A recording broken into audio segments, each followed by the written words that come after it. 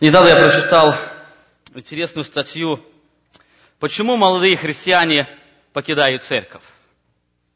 Я думаю, этот вопрос многие родители задавали, когда смотрели на своих детей или на детей своих друзей. Почему молодые христиане покидают церковь? Группа Марда, проводившая опрос среди христиан, она привела 6 причин, почему это происходит. Одна из причин, они утверждают, что церковь излишне опекает своих членов церкви. Другие говорят, что церковь скучная. Многим молодым людям не нравится отношение церкви к науке. Они говорят, что христианство, оно идет против науки. Еще одни считают, что отношение церкви к сексуальности слишком простое и слишком субъективное. То есть церковь осуждает блуд и интимную жизнь до брака.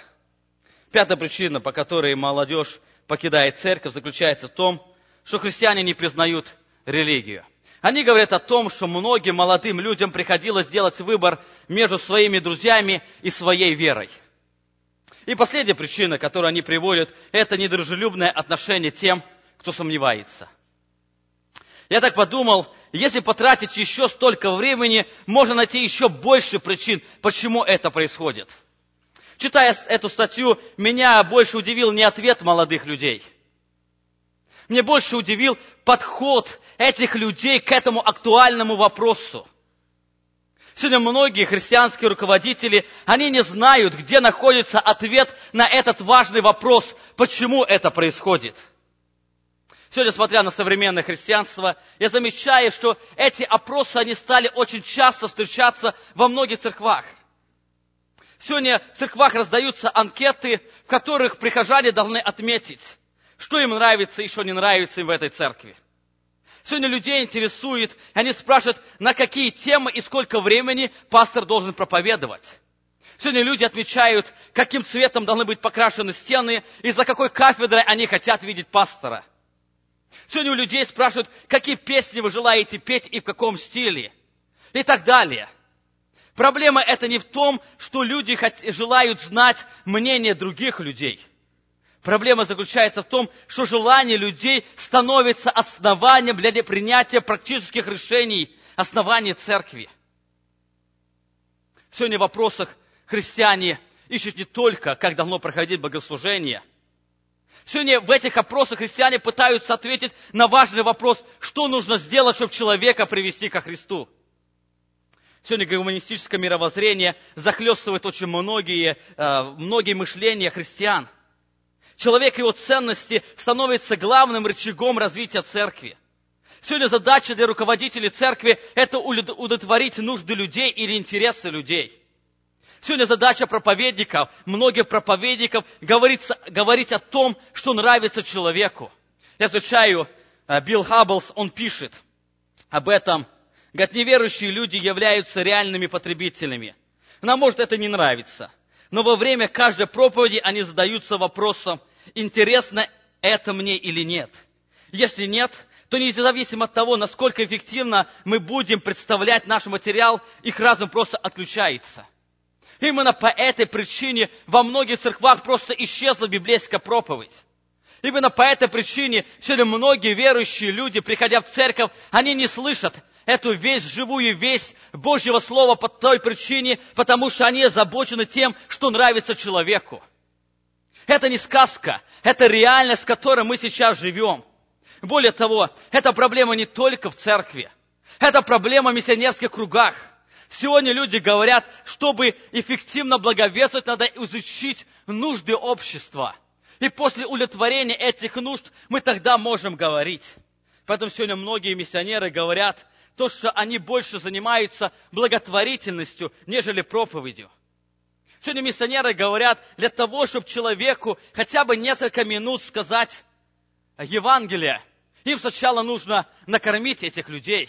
Им нужно поиграть с ними. Им нужно развлечь их детей. И только после этого они могут только сказать несколько минут Евангелия. Именно поэтому сегодня миссионеры, они больше нуждаются в средствах, чем раньше. Я думаю, когда апостол Павел ездил на миссионерское путешествие, он не стащил за собой телегу этих множества продуктов или материалов, чем он пытался развлечь людей. Более того, он не нес с собой мешок денег, которыми он занимался благотворительностью. Он только нес с собой Евангелие и понимал, что Евангелия достаточно, чтобы провозглашать благую весть. Я однажды был сам на одной из евангелизаций, пригласили нашу группу. И когда мы были там, нас попросили: вы можете петь песни те, которые не говорят о Боге. Я думаю, Боже мой, мы сейчас находимся там, где провозглашается Божья весть. Сегодня цель, которую мы собрали здесь, для того, чтобы говорить о Боге. И с этим чувством, и с этим искренним желанием людям сказать о Боге, мы говорим, давайте мы будем как меньше говорить и петь о Нем. Это проблема современного христианства. Это большая проблема, в которой находится христианство.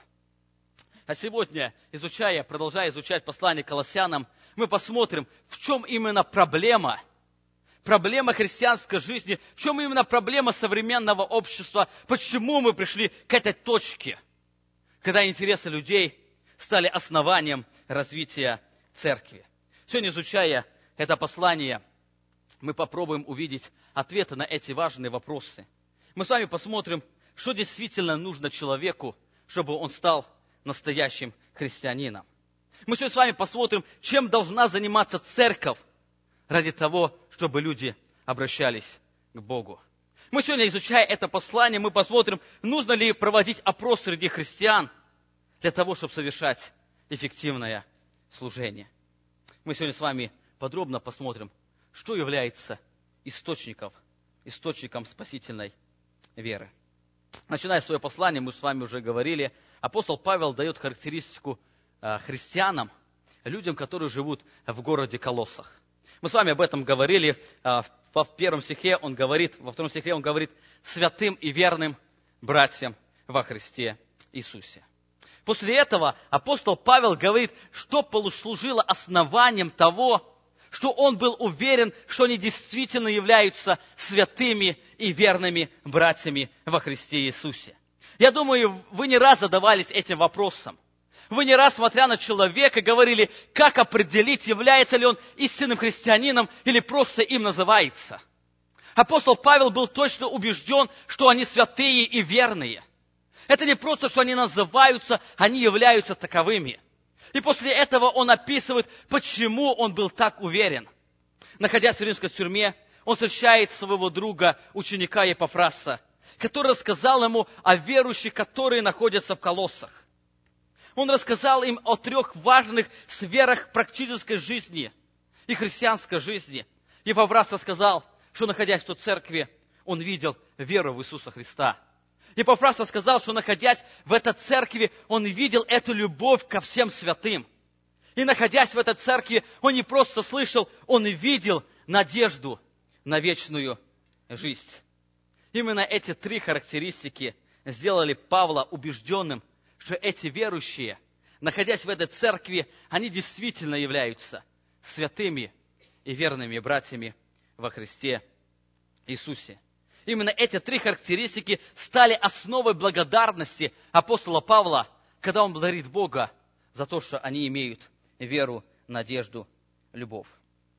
После того, как апостол Павел восхищался истинной и стойкой верой колоссян, после того, как он восхищался их особой любовью друг к другу, после того, как он восторгался их надеждой на вечную жизнь, апостол Павел показывает, что же явилось источником их жизни.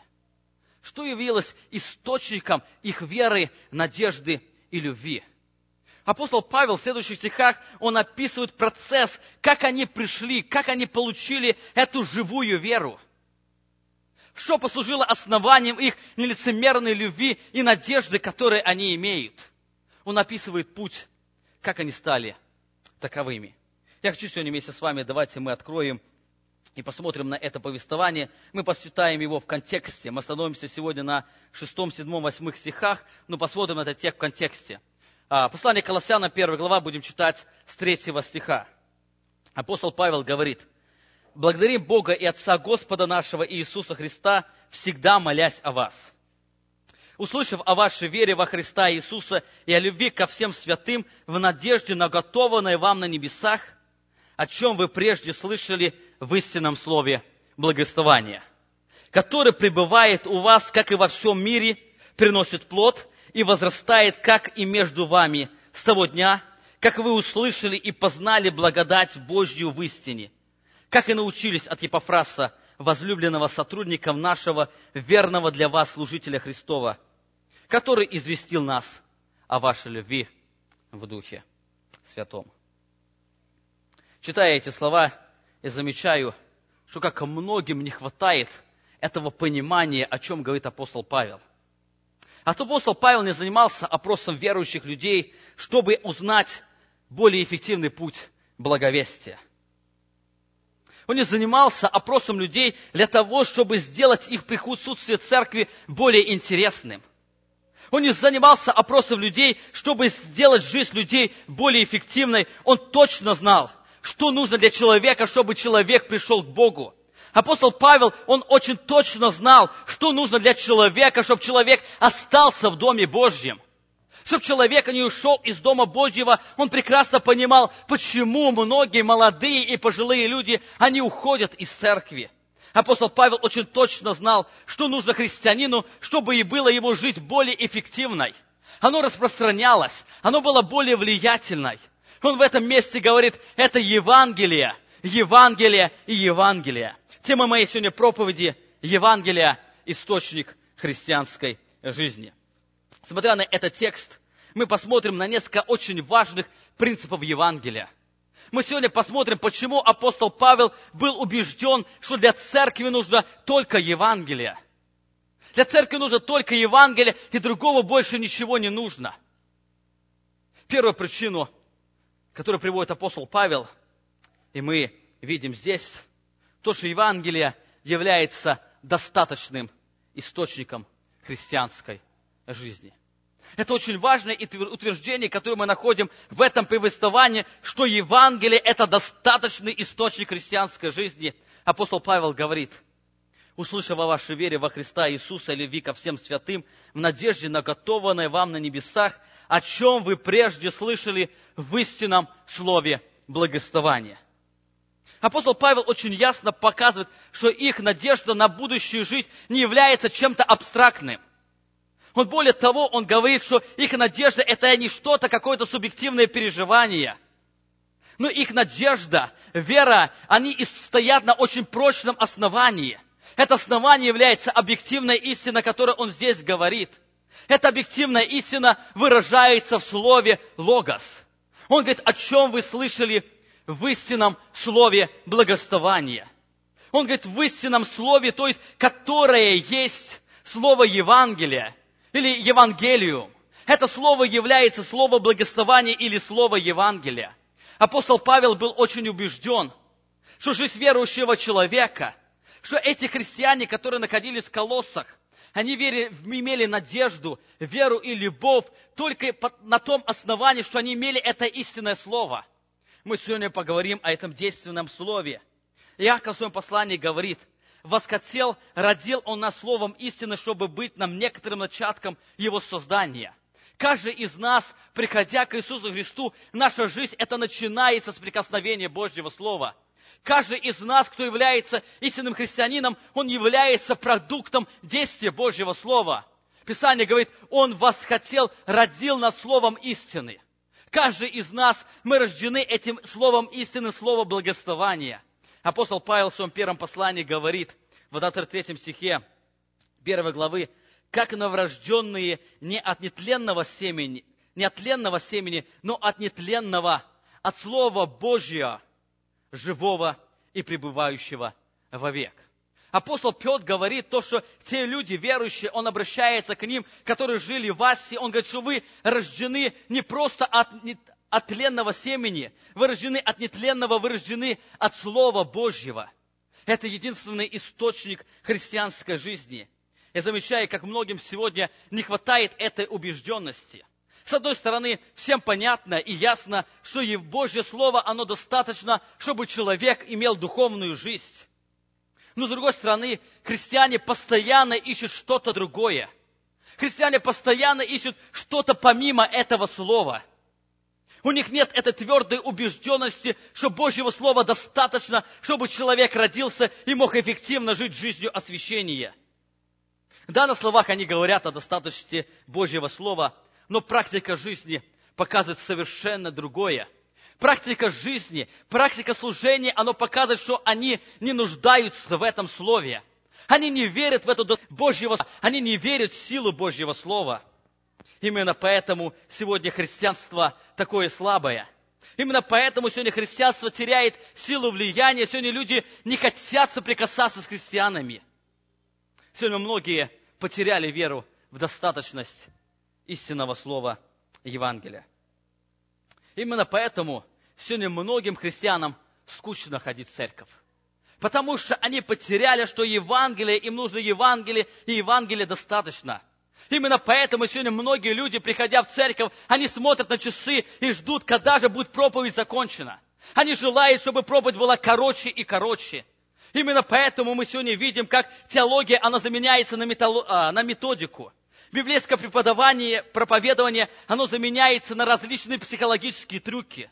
Сегодня мы видим, как истина заменяется историями, как богослужение заменяется на театры. Сегодня Божий суверенитет, он заменяется на суверенитет человека. Это происходит только по одной причине, что люди, христиане, теряют убежденность в достаточность Божьего Слова. Именно поэтому они сегодня проводят опрос. Именно поэтому их интересует вопрос, что нужно сделать, чтобы христиане остались в церкви. Что нужно сделать, чтобы люди могли прийти в церковь. Но если они потеряли этот единственный фокус Божьего Слова, Евангелия Христова, они никогда не найдут эту силу. Они могут найти, сделать одно заключение: этот метод более эффективный.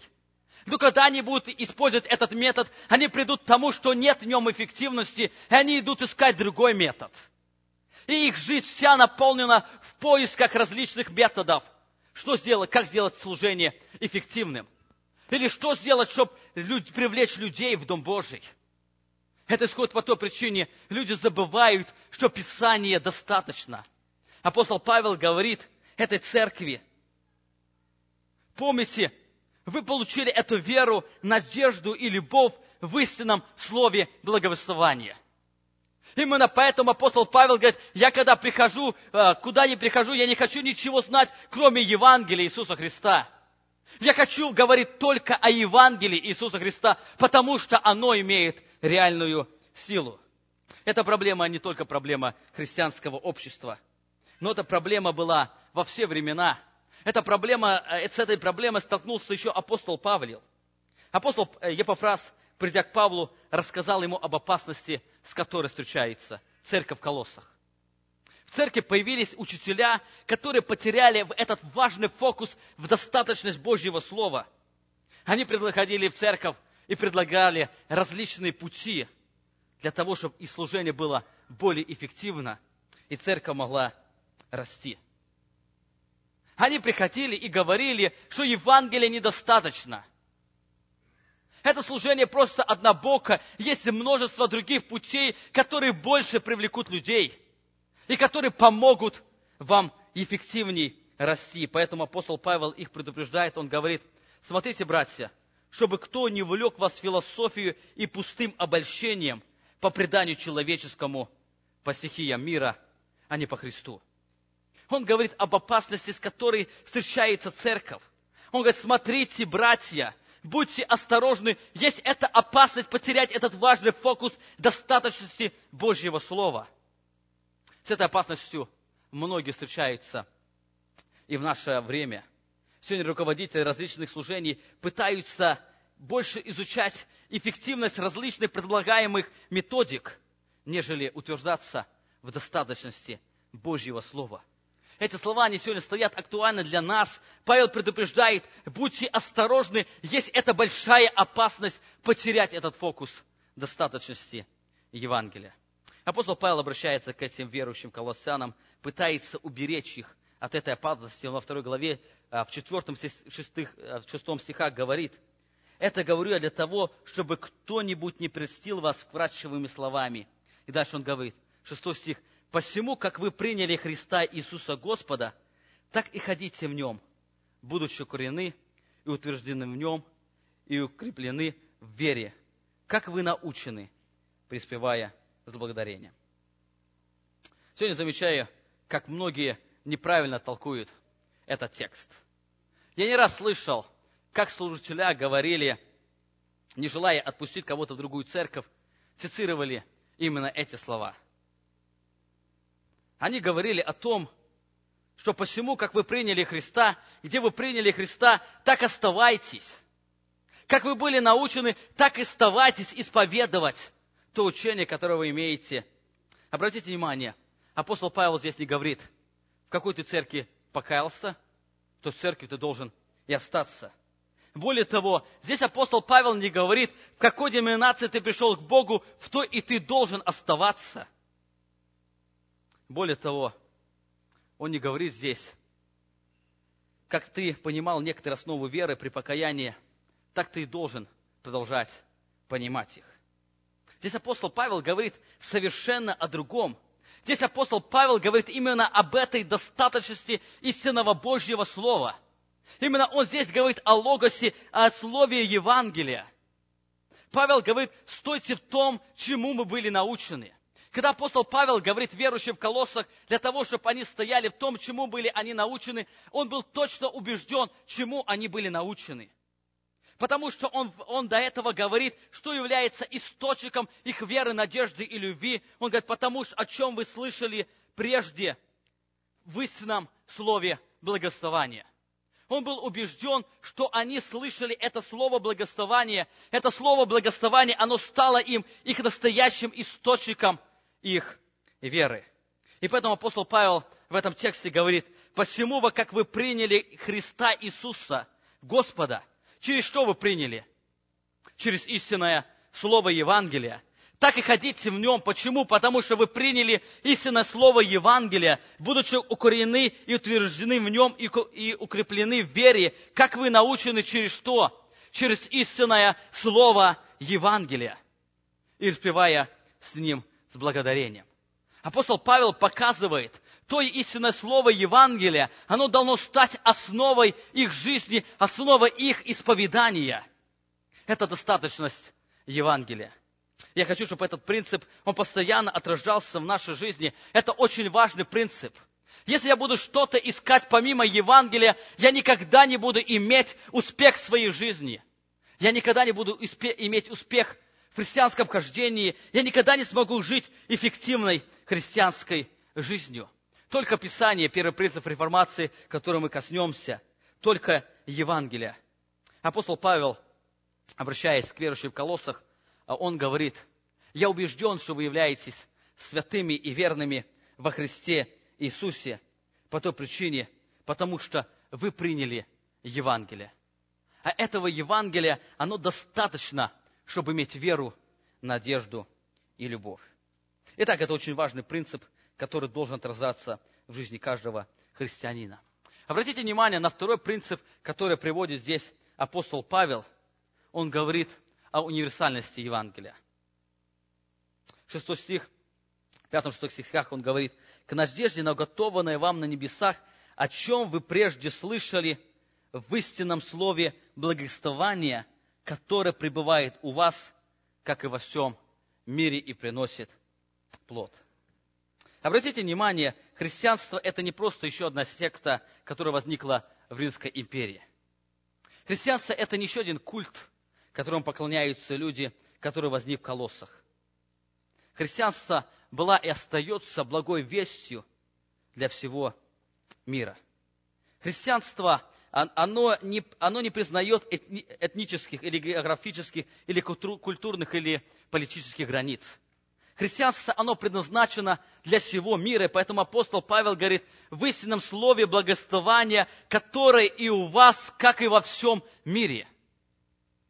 Независимо от того, каким народом вы пойдете, независимо от того, на каком материке вы будете жить, независимо от того, насколько люди мистически или они рациональны, независимо от того, какие страны это демократические или социалистические, Евангелия достаточно, чтобы люди могли возрождаться и поклоняться Богу.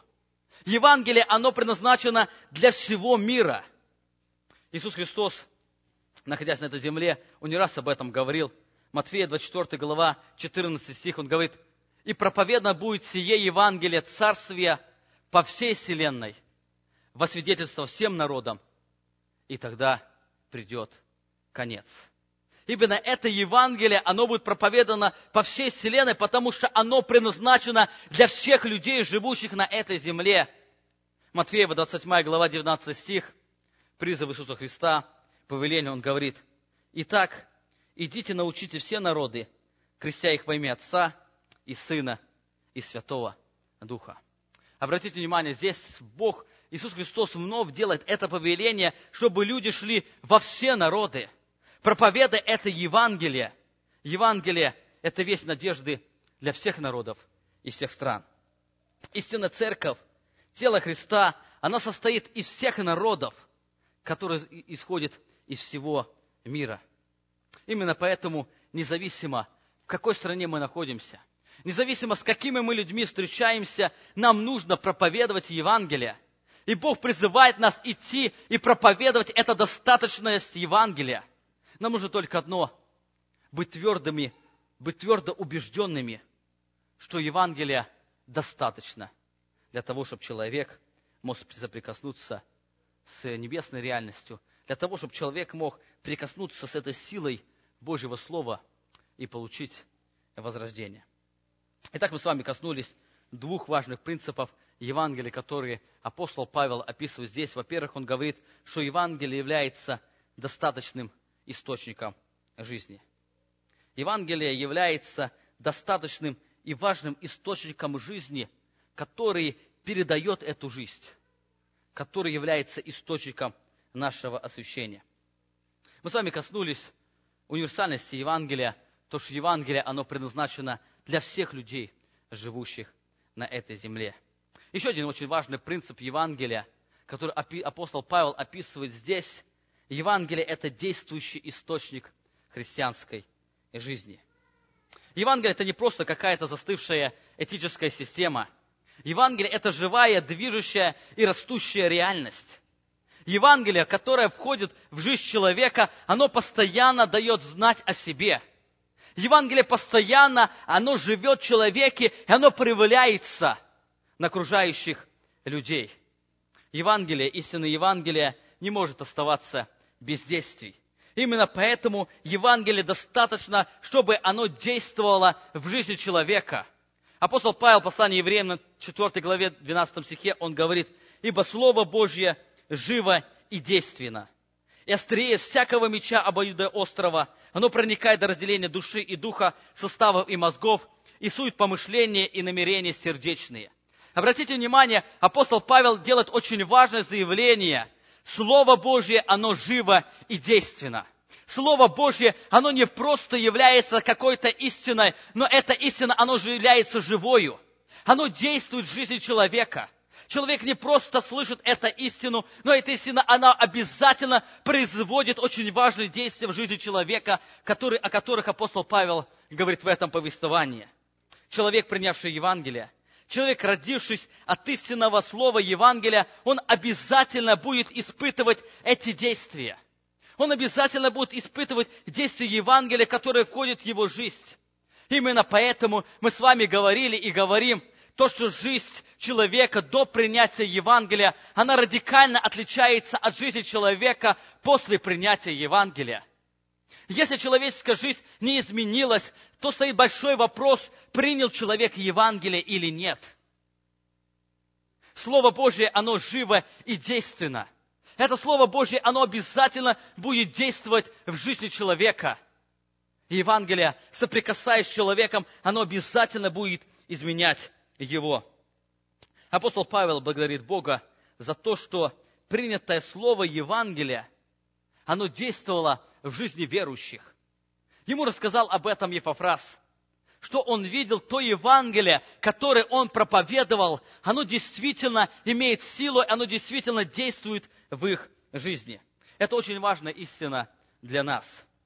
Это второй тест, который может или определяет мое отношение к христианству. Вы помните, мы с вами говорили о первом тесте.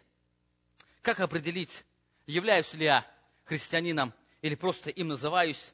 Это должен увидеть наличие веры, любви ко всем святым и надежду на вечную жизнь. Это первый тест, по которому апостол Павел определил, что верующие, находящиеся в Колоссах, они действительно являются святыми и верными братьями во Христе Иисусе.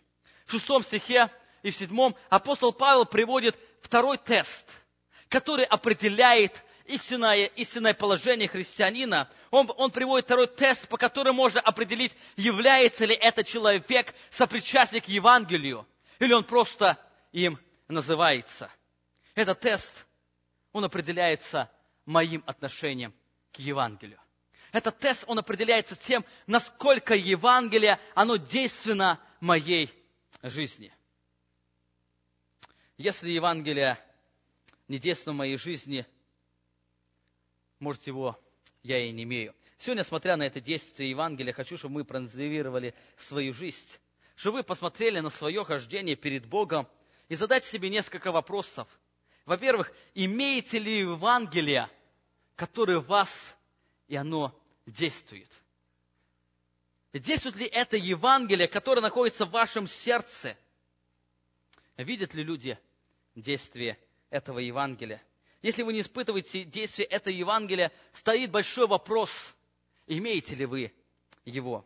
Итак, апостол Павел благодарит Бога за то Евангелие, которое действует в верующих в Колоссах, как и во всем мире. Он говорит, что это Евангелие, оно действует не только в них, но оно действует во всем мире. Апостол Павел, говоря о действии Евангелия, он приводит очень важных 3 глагола, которые описывают это действие. Во-первых, апостол Павел говорит, что Евангелие пребывает. Это первый глагол, который описывает действие Евангелия. Заметьте, он говорит, в надежде на готованное вам на небесах, о чем вы прежде слышали в истинном слове благовествования, которое пребывает у вас, как и во всем мире. Обратите внимание, апостол Павел говорит, что это слово благовествования, которое пребывает в вас. Это самое первое действие, с которым сталкивается или встречается человек, когда соприкасается с Евангелием. Истинное слово Евангелия, когда оно приходит в жизнь человека, оно начинает пребывать в этом человеке. Это слово не находится где-то далеко. Это слово находится внутри каждого человека. Поэтому апостол Павел говорит, это истинное слово благовествования, оно пребывает в вас, как и во всем мире. Именно с этого начинается рождение свыше человека. Вы помните, Иеремия, 31 глава, 33 стих, Бог говорит через Иеремию. «Но вот завет, который заключил с домом Израилевым после тех дней, говорит Господь». В чем этот завет заключается? Он говорит, «Вложу закон мой во внутренность их, и на сердцах их напишу его, и буду им Богом, и они будут моим народом». Обратите внимание на это глубокое действие Божьего Слова. Никакая методика, никакие психологические трюки, они не могут произвести такого действия, которое производит Евангелие. Он говорит, я заключу с ними завет, я дам им Евангелие, что я вложу закон мой во внутренность их и на сердцах напишу его. Этот закон, он будет пребывать внутри их. Он не будет пребывать где-то далеко. Он не будет просто написан в Писании, но он будет пребывать глубоко в их сердце. Это одна из отличительных черт христианина. Если Божий закон не написан во внутренности нашей и в сердцах наших, я не имею принадлежности к этому завету, который Бог заключил. Я не имею принадлежности к этой новой природе, которую Бог дает. Значит, действие Евангелия, оно не произвело во мне перемену, и я не являюсь святым и верным во Христе Иисусе. И поэтому я не имею этой надежды на вечную жизнь. Это дает только Бог через свое истинное слово Евангелия. Это Божье Слово, оно находится в нас и дает нам силу, чтобы мы могли возрастать вновь в нем. Это слово, оно написано Богом в сердцах наших. И оно дает нам силу стоять пред искушениями. Вы помните, дальше этот текст говорит, что они будут ходить в заповедях моих. Почему? Потому что это слово, оно записано в них, и они по-другому не могут поступать. Далее в этих стихах апостол Павел описывает процесс, как это слово стало пребывать в них. Как это слово, оно стало пребывать в них, что произошло, что это слово, оно пребывает в них, как Бог записал это слово во внутренность их и на скрижалях сердца. Это процесс, мы не будем подробно об этом говорить, мы говорили в прошлый раз, это процесс является основанием истинной спасительной веры. О чем мы говорили с вами в прошлый раз?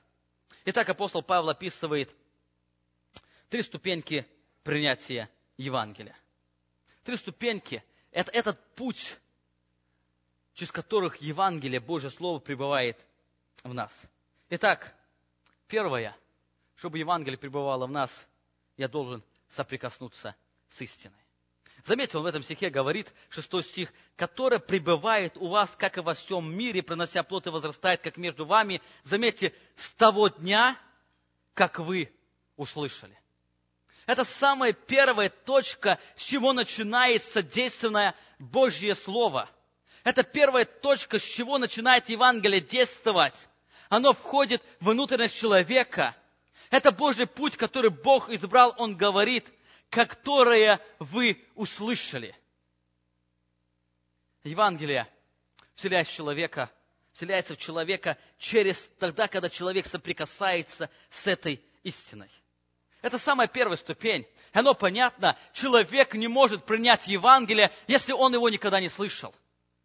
Человек не может веровать в то, о чем он никогда не слышал и с чем не соприкасался. И поэтому апостол Павел говорит, как вы услышали, это с того дня, как вы услышали.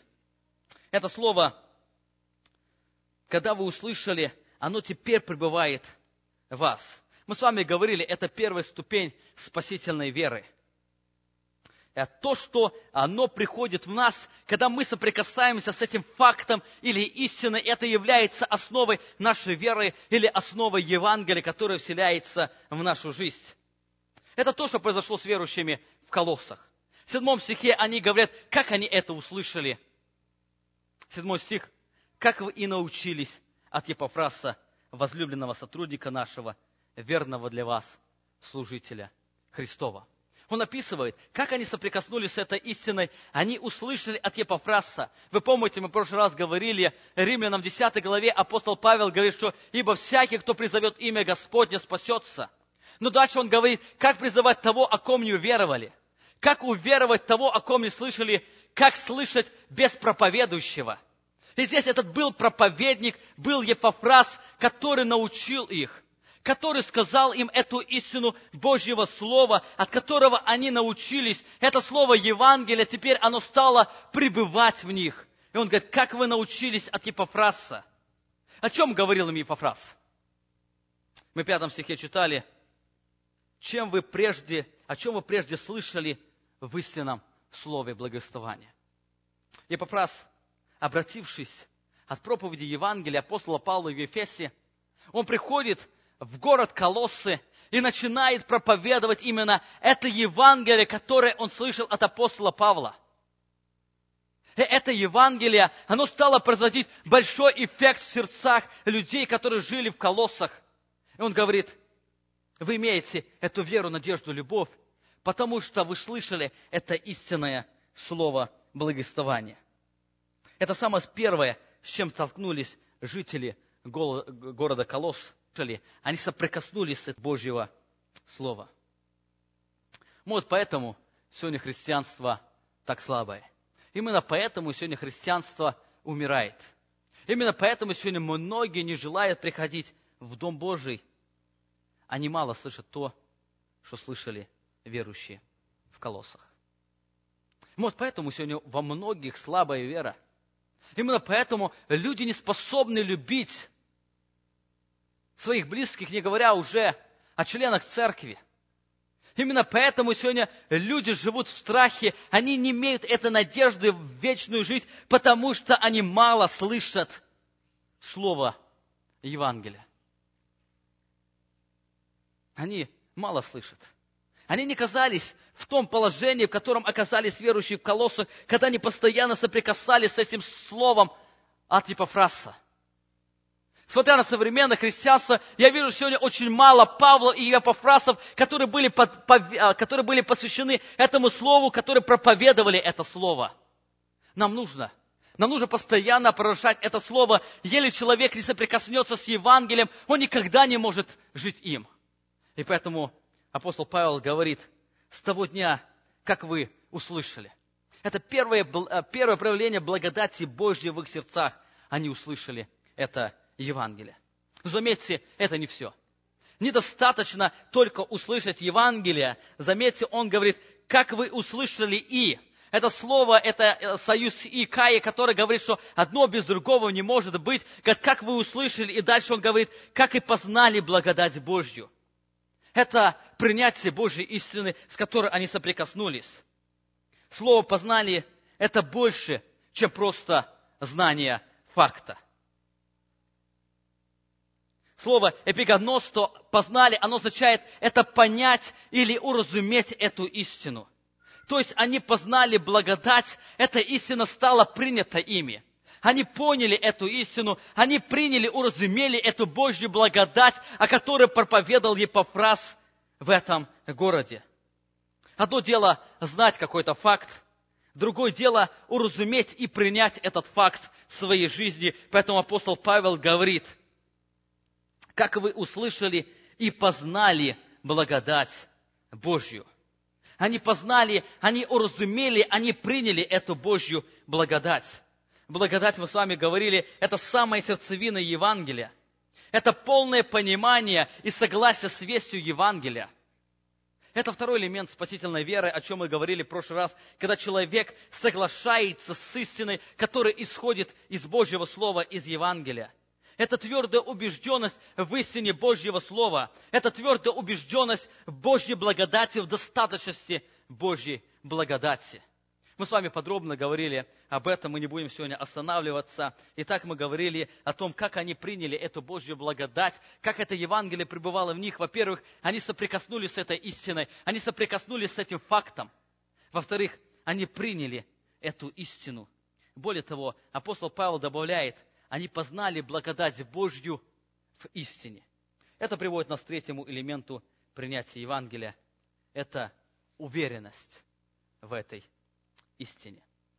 Или убежденность, которая пребывает в вас, как и во всем мире, и приносит плод, и возрастает, как и между вами с того дня, как вы слышали и познали благодать Божью в истине.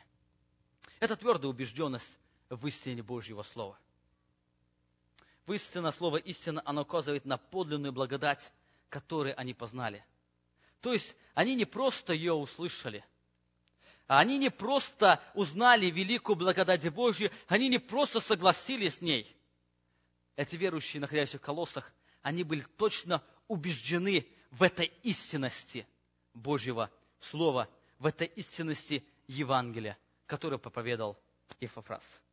Именно эта убежденность, она стала фундаментом их доверия этой истине. Поэтому апостол Павел говорит, истинное слово Евангелия, которое оно у вас, вы слышали, оно пребывает у вас. Он обращается к верующим Колоссам, говорит, я точно убежден, что вы верные во Христе Иисусе, по той причине, что я слышал, что истинное слово Евангелия, которое вы приняли, оно пребывает в вас. Во-первых, потому что вы соприкоснулись с этой истиной от брата Епафраса, который проповедовал Евангелие. Более того, вы поняли, вы приняли это Евангелие. Он говорит, что вы убедились в истинности Божьей благодати. Это привело к тому, что действующая сила Евангелия, она постоянно пребывала в них. Это первое проявление Евангелия в жизни верующих людей на этой земле, который увидел Епафрас. Это первое проявление Евангелия, которое должно проявляться в жизни каждого из нас. Ибо на этой основании апостол Павел был уверен, что они святые и верные, потому что Евангелие пребывает в них. Более того, Пребывание этой истины – это не какое-то абстрактное явление. Пребывание этой истины, оно дает способность человеку совершенно по-другому мыслить. Это полное изменение мышления человека. Это полное изменение определения ценности его. Это совершенно другая база, на основе которой человек принимает решение. Вы помните, об этом говорил Иоанн в своем послании. Я написал вам, отцы, потому что вы познали безначального. Я написал вам, юноши, потому что вы сильны. И Слово Божье, что? Оно пребывает в вас, и вы победили лукавого. Обратите внимание, в чем сила была юношей? Слово Божье пребывало в них. О чем апостол Павел говорит, вы это слово услышали, слово Евангелия, оно пребывает в вас. Это слово, оно являлось источником их жизни. У них было совершенно другое мышление. У них была совершенно другая система ценностей. У них были совершенно другие приоритеты и желания. Именно поэтому они могли победить лукавого. Оно исходило не из них. Не то, что в них что-то было особое, но Слово Божие, которое пребывало в них, это было их орудием, которым они сражались, и они побеждали лукавого. Слово Божие пребывает в вас. Смотря сегодня на многих людей, люди задают, почему так много сегодня пораженных в жизни христиан? По той причине, что Слово Божие не пребывает в них. Он говорит, что Слово Божие пребывает, именно поэтому они побеждают лукавого. Еле человек сегодня не в силе победить искушение. Еле человек сегодня не в силе стоять в вере. Если человек сегодня не желает жить христианской жизнью, это одна из причин, он не соприкоснулся с этим Евангелием. Да, он, может, где-то слышал, но не принял это Евангелие. То Евангелие, которое пребывает, оно обязательно изменяет мышление. Почему? Потому что оно написано в сердцах наших. И по-другому быть не может. У нас становится совершенно другое мировоззрение. Мы действуем совершенно на основании других ценностей. Когда нам нужно принять решение, мы принимаем не своих желаний, у нас есть другие ценности, которые являются основанием принятия решений. Апостол Павел говорит, это Евангелие пребывает в вас.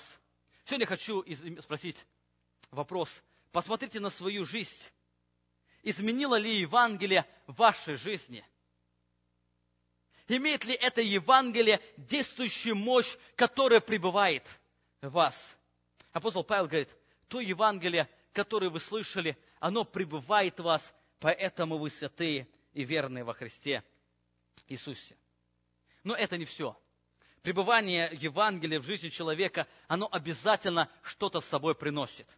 Обратите внимание на второй глагол, который описывает действие Евангелия.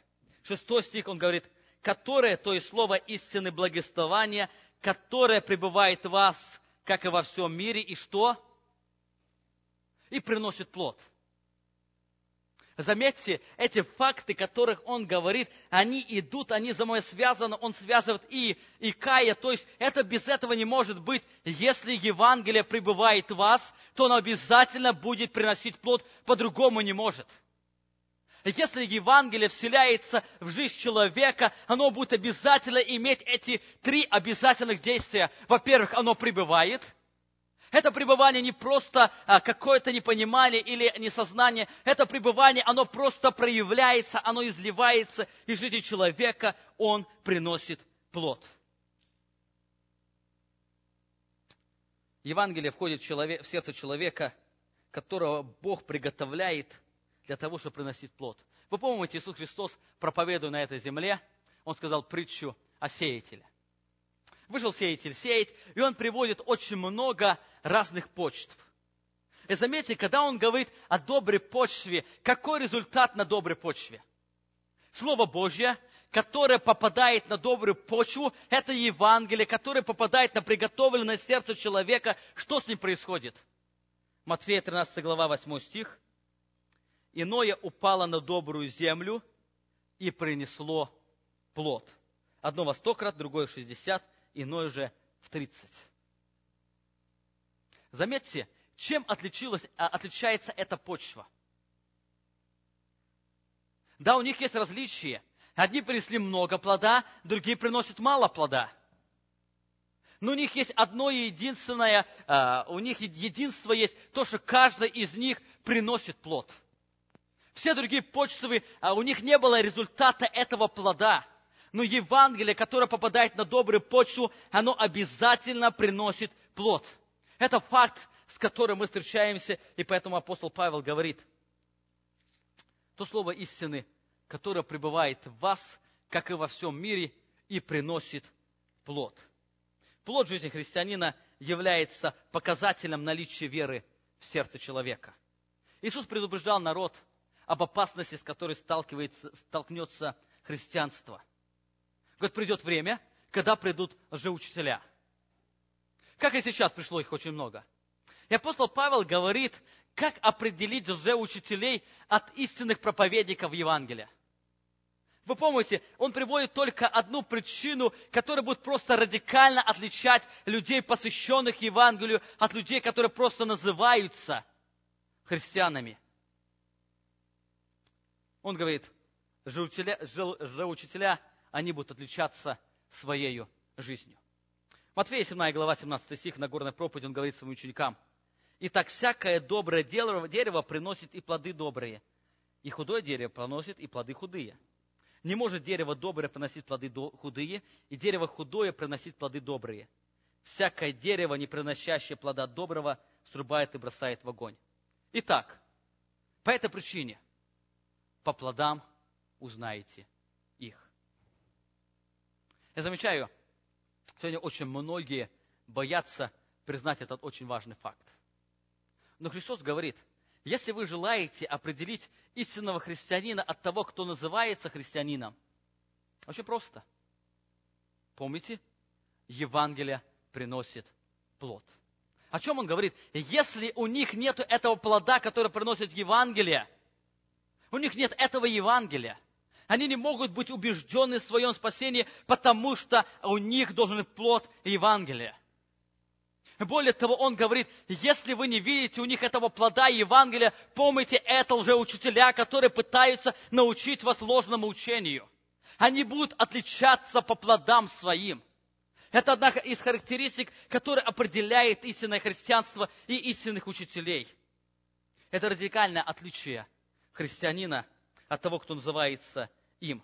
Если человек пребывает в Евангелии, он обязательно приносит плод. Это совершенный факт, и по-другому никак быть не может. Евангелие, которое пребывает в нас, оно имеет совершенно другие свои ценности. Поэтому, если человек имеет другие ценности, если у человека совершенно другой стандарт определения добра и зла, то он должен совершенно по-другому принимать решения. Наше решение, оно исходит из нашего мировоззрения, из наших ценностей. Но когда Евангелие, оно изменяет наши ценности, когда Бог записывает свои слова в наше сердце, того оно проявляется в нашей жизни, и мы поступаем совершенно по-другому. Это Евангелие, изменяющее нашу жизнь. Наша практическая жизнь, она является отражением в нашей внутренности. Я замечаю, как многим трудно принять эту Божью благодать, как многим трудно признать эту достаточность Евангелия, что если Евангелие, оно придет в жизнь человека, оно обязательно принесет плод. Я замечаю, как многие искренние служители, они пытаются очень искренне помочь человеку. Они пускают очень Евангелие производит действие. Именно поэтому сегодня очень многие проповедники Евангелия, вместо того, чтобы благовествовать Евангелие, они создают очень множество правил и заставляют других людей исполнять их. По той причине нет доверия действию Евангелия. Именно поэтому сегодня современная церковь перестала удовлетворять духовные нужды людей. Многие руководители церквей, они просто упустили важность действия Евангелия. Нам нужно проповедовать только Евангелие. Если мы желаем изменить жизнь человека, нам нужно Евангелие. Почему? Потому что оно изменит мышление человека и обязательно принесет другой плод, плод праведности. Именно поэтому сегодня истинное Евангелие теряется из виду от неосознания действия его. И вместо этого люди создают различные психологические трюки. Более того, без ясного Евангелия, действия Евангелия, человек неправильно принимает Божью благодать и спасение через праведность Иисуса Христа. Недавно я услышал, что некоторые люди говорят о нашей церкви, что в нашей церкви мы учим тому, что пьянство, блуд и курение не является грехом. Они говорят, что мы проповедуем в нашей церкви вседозволенность. Когда я узнал, на каком основании люди делают это заявление, то слышу: вы учите тому, что вы спасаетесь только по благодати. Вы же говорите о том, чтобы спастись, нужно только принять праведность Иисуса Христа. Эту праведность вы должны принять верой. Значит, что делать не надо. Значит, исходит из этого, вы учите вседозволенности. Я понимаю, это их основание, это их определение, оно исходит из непонимания действия Евангелия. И если Евангелие входит в жизнь человека, оно обязательно принесет плод, и по-другому быть не может. Это Божий замысел, это Божье действие. Если мы пытаемся сами сказать, что вы должны это сделать, мы пытаемся занять место Бога, Бог сказал: это мое действие, я совершаю его. Это вот Новый Завет, который я заключаю с вами, я вселяю Слово Божье во внутренность вашу. Я изменяю ваше мышление, я изменяю ваши ценности, и вы будете жить по заповедям моим, и будете соблюдать их. Именно об этом говорит апостол Павел о церкви, которая находится в Колоссах. Он говорит: то слово истины, которое пребывает у вас, как и во всем мире, и приносит плод. Это Евангелие приносило плод не только в церкви Колоссах. Он говорит: я смотрю на христиан во всем мире, и те люди, которые соприкоснулись с Евангелием, они обязательно приносят плод. Мне часто приходится разговаривать с людьми насчет их друзей. Когда я говорю какому-то человеку, что тебе нужно оставить друзей, потому что они, называясь христианами, но не являются таковыми, и они приносят негативное влияние, то я часто слышу один ответ. Такое чувство, что все люди, с кем я разговариваю, закончили одну семинарию. Они говорят: не суди. Ты не знаешь, может, они покаялись. Я говорю: да не вопрос в том, покаялись они и не покаялись. Вопрос состоит в другом: есть ли у них плод покаяния или нет. Если у них нет плода покаяния, мы можем с уверенностью сказать: они не покаялись. Это Бог говорит о факте, то Евангелие, которое вселяется в нас, оно обязательно приносит плод в жизни. Евангелие, которое входит в нас, мы с вами говорили, оно в первую очередь изменяет наше мышление. И во-вторых, измененное мышление, оно будет приносить плод покаяния. Именно поэтому Иаков говорит, он предупреждает, он пытается, чтобы христиане не обманывались. Он говорит: не обманывайтесь. А поэтому Иаков говорит: не хочешь ли знать, неосновательный человек, что дело, вера без дел мертва. Он показывает это основание. Если ты желаешь определить, имеешь ли ты веру, имеешь ли ты причастие к Евангелию Иисуса Христа, то у тебя обязательно должны быть плоды. Вера без плодов – это бесовская вера, это мертвая вера. Вера, признающая только Евангелие, это бесовская вера. И бесы веруют и трепещут. Но истинная вера, она обязательно приносит плод. Истинная вера – это доверие Иисусу Христу. Истинная вера, она отображается в нашем послушании Иисусу Христу. Итак, мы с вами коснулись о двух характеристиках Евангелия, которое пребывало в верующих людях, которые находились в Колоссах. Во-первых, он говорит, Епафрас, смотря на вашу личную жизнь, он видел, как это Евангелие действует в вас. Во-первых, оно пребывает в вас.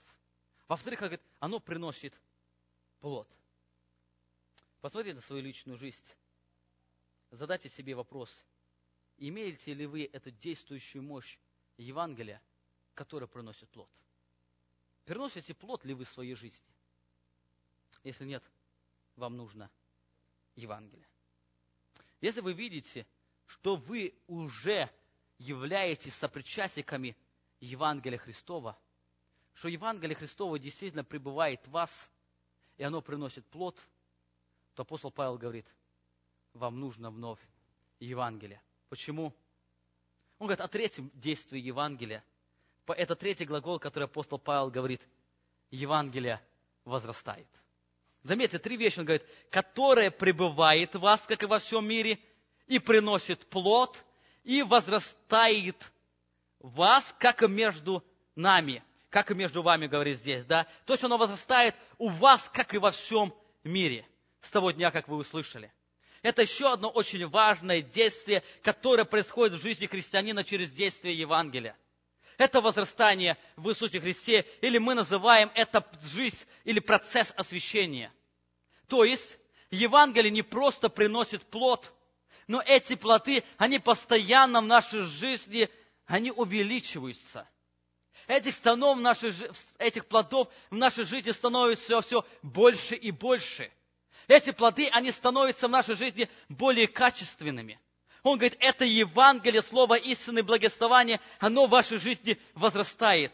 Это практическая жизнь освящения. И заметьте, практическая жизнь освящения, оно является результатом действенного истинного слова Евангелия. Это истина Божьего Слова является источником нашего спасения и нашего освящения. Иисус Христос, молясь об своих учениках, говорит, Иоанна 17 глава, 17 стих, «Освети их истиной Твоею, Слово Твое есть истина». Обратите внимание, апостол Павел отражает очень важные принципы. Он говорит, Иисус Христос отражает очень важные принципы. Он говорит, каждый из нас нуждается в освящении. Поэтому он молится, освети их. Более того, освящение, оно непосредственно связано с истиной, которая исходит от Бога. Он говорит, освети их истиной Твоею. И Бог открывает свою истину через свое Слово. То есть Божье Слово является основанием нашего освящения. Поэтому апостол Павел говорит, истинное Слово Евангелия, оно возрастает в вас. И замечаю, когда люди спрашивают у нас, а для чего малые группы? А для чего проходить изучать Слово Божье? Для того, чтобы это Слово Божье, оно возрастало в нас, мы нуждаемся в этом. И об этом молился Иисус Христос. Вы помните, Иоанн говорит, мы с вами говорили эти стихи, 1 Иоанна, он говорит, возлюбленные, мы теперь дети Божьи, но еще не открылось, что будем, знаем только, что когда откроемся, будем подобны Ему, потому что увидим Его, как Он есть. И дальше, и всякий, имеющий сию надежду на Него, что делает? Очищает себя так, как Он чист. Обратите внимание, Иоанн говорит, что человек, который познал Иисуса Христа, он хочет встречи с Ним. Он желает встретиться с Ним, и он желает пребывать в Нем. Более того, желание этой встречи, оно производит в него этот процесс освящения, и поэтому он говорит, он очищает себя так, как он чист. Он очищает себя до той степени, пока он не станет чистым, как Иисус Христос. Это является процессом нашего освящения в жизни христианина. Это является нашим источником нашего преображения в образ Иисуса Христа. Но обратите внимание, апостол Иоанн говорит, что является основанием того, что человек живет жизнью освящения. Почему он очищает себя? Что является мотивацией этого освящения? Он говорит, всякий имеющий надежду сию. То есть он говорит о надежде на уготованную обитель в небесах. То есть Иоанн говорит, тот, кто ожидает пришествия Иисуса Христа. Он говорит, тот, кто ожидает полного изменения своего тела. Тот, кто ожидает полного искупления своего тела от греха. Он сейчас в своей жизни уже преображается в образ Иисуса Христа. Но обратите внимание, что является источником этой надежды. Откуда они имели эту надежду? И в этом послании апостол Павел говорит, что является источником их надежды. Он говорит, в надежде на уготованное вам на небесах, о чем вы прежде слышали в истинном слове благовествования, который вас пребывает и приносит плод и возрастает. Заметьте, он говорит, это у вас надежда появилась вследствие истинного слова благовествования.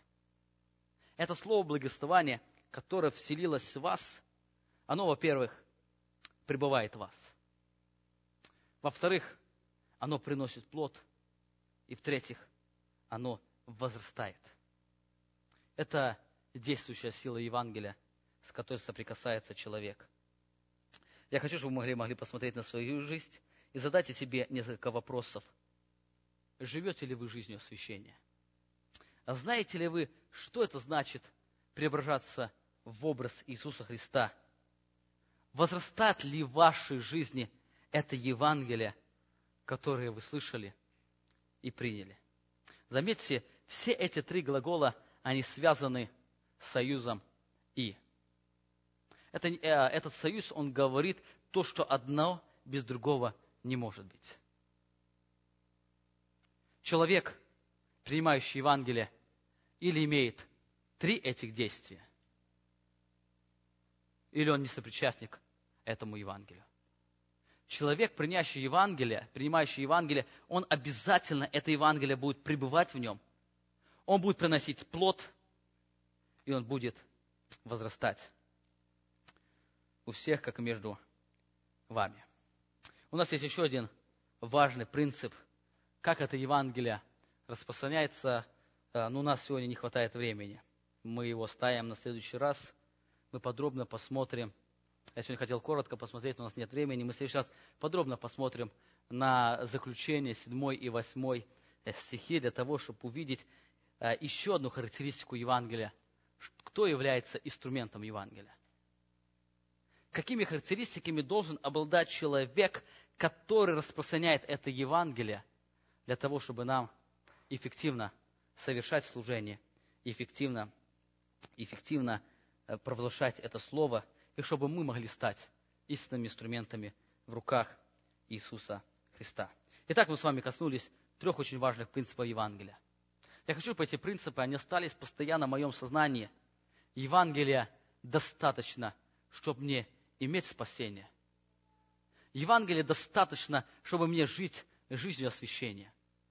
Евангелия достаточно, чтобы мне иметь эту крепкую веру, любовь друг к другу и надежду на вечную жизнь. Евангелие, оно предназначено для всех. Где бы вы ни находились, Евангелие и там имеет силу. И последним с вами коснулись, это действенность Евангелия. Если я имею Евангелие, я буду обязательно пребывать в этом слове. Это слово, оно будет обязательно написано в моем сердце, и поэтому вследствие этого я буду приносить плод. И я буду жить жизнью освящения. Я замечаю, как во многих не хватает этого понимания силы Евангелия. Именно поэтому сегодня очень много разбитых сердец. Мы очень мало говорим о Евангелии. Нам нужно больше говорить о Евангелии. Нам нужно больше погружаться в Евангелие. Именно поэтому мы в воскресенье собираемся здесь. Мы собираемся в четверг, мы собираемся в пятницу на малых группах для того, чтобы это Евангелие, оно больше соприкасалось с нашей внутренностью и могла приносить плод и приносить освящение в нашей жизни. Заканчивая проповедь, я хочу прочитать один текст, который апостол Павел записал, Римлянам 1 глава, 16 стих. Я думаю, многие из нас вы знаете, и знаете его уже наизусть. Мы когда-то подробно говорили об этих стихах. Апостол Павел говорит: «Ибо и не стыжусь Евангелия Христова, потому что оно есть сила Божья ко спасению всякому верующему, во-первых, иудею, потом и елену. В нем открывается праведность Божия от веры в веру, как написано: праведный верою жив будет». Какое ты имеешь отношение к Евангелию? Аминь. Помолимся. Отец наш Небесный, мы сегодня стоим пред лицом Твоим. Мы сегодня учились из Слова Твоего. Сегодня Ты провозглашал это великое действие, которое Ты совершаешь в нашей жизни. Я сегодня в сокрушении сердца склоняюсь перед Тобою. Я благодарю Тебя за Твое Евангелие, за достаточность Евангелия, за этот удивительный процесс спасения, за этот удивительный план спасения, когда мы спасаемся через веру в Тебя, через веру в Твою праведность. Слава Тебе за это. Я благодарю Тебя за это сильное действие Евангелия, что оно пребывает, оно приносит плод, и оно возрастает в нас. И поэтому это благодать Божья, что мы преображаемся в образ Твой. Это только Твое действие, поэтому я склоняюсь пред Тобою. Мы не можем хвалиться своей жизнью, потому что это Ты в нас живешь. И Ты совершаешь эти великие перемены в нашей жизни. Я прошу Тебя за всех, кто посещает наш дом молитвы. Даруй, чтобы это Евангелие, оно было действенно и в их жизни. Чтобы они не просто говорили об этом Евангелии, оно постоянно наполняло их, они были наполнены им. Чтобы это Евангелие, оно изменяло постоянно их мышление. Они могли приносить этот плод праведности, плод жизни. Чтобы они были узнаваемы, что они христиане в этом мире. Даруй, чтобы это Евангелие, оно постоянно возрастало в них и в их хождении. Отец наш Небесный, Ты даруй, чтобы они могли склониться перед Тобою. Ты даруй нам эту твердую убежденность, достаточности Твоего Евангелия. Чтобы мы постоянно искали Евангелие, чтобы мы постоянно находились у Слова Твоего, и мы понимали то, что это важное, то, что нам нужно. Наша пораженная жизнь – это следствие малого пребывания в Слове Твоем. Мы действительно мало пребываем, мы действительно мало о Нем говорим. Отец Небесный, мы просим прощения пред Тобою и склоняемся пред Тобой. Даруй нам осознание, что мы пропитывались больше Словом. Чтобы наше желание, оно наполнялось всегда, наполняться этим Евангелием, которое имеет великую силу, и оно действует как в нас, так и в других людях. Отец наш Небесный, Ты даруй, чтобы это Евангелие, оно действовало не только в нас. За тех неверующих людей, которые нуждаются в нем, мы просим Тебя. Ты даруй, чтобы мы стали этим истинным инструментом в руках Твоих, чтобы мы стали глашатами Твоего Евангелия, и чтобы это Евангелие, оно продолжало приносить плод через наши уста, наш вечный Бог. Аминь.